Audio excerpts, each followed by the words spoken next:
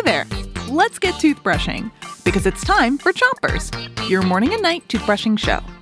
Start brushing on the top of your mouth. Pick a side and brush all the way to the molars in the back. 3, 2, 1, brush. It's Inventors Week, and tonight we've got more inventive riddles to get you thinking. Here's your first one.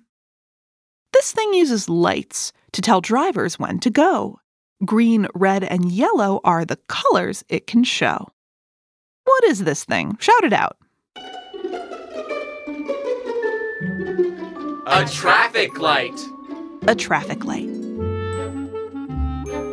Switch your brushing to the other side of the top of your mouth and brush your front teeth too. The traffic light helps direct traffic, telling drivers when to go, when to slow down, and when to stop.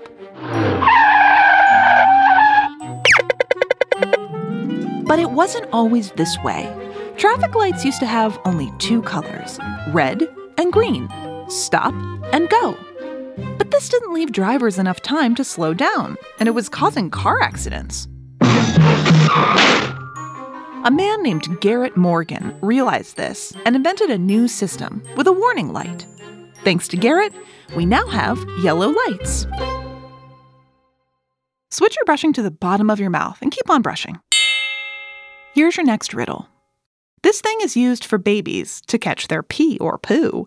You only use it once and throw it out when you're through. What is this invention? Shout it out.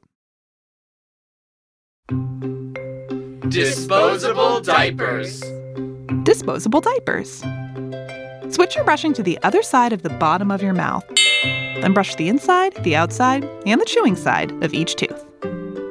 Diapers that you use once and throw away are called disposable diapers. Before their invention, most babies wore cloth diapers that would have to be washed after a baby peed or pooped. Yuck! Plus, if they got soaked with pee, then the diapers would get the bed sheets and the blankets all dirty. That's a lot of laundry. So Marion Donovan created a waterproof diaper cover to keep the sheets from getting dirty. And her idea led to the creation of paper diapers and the disposable diapers we use today.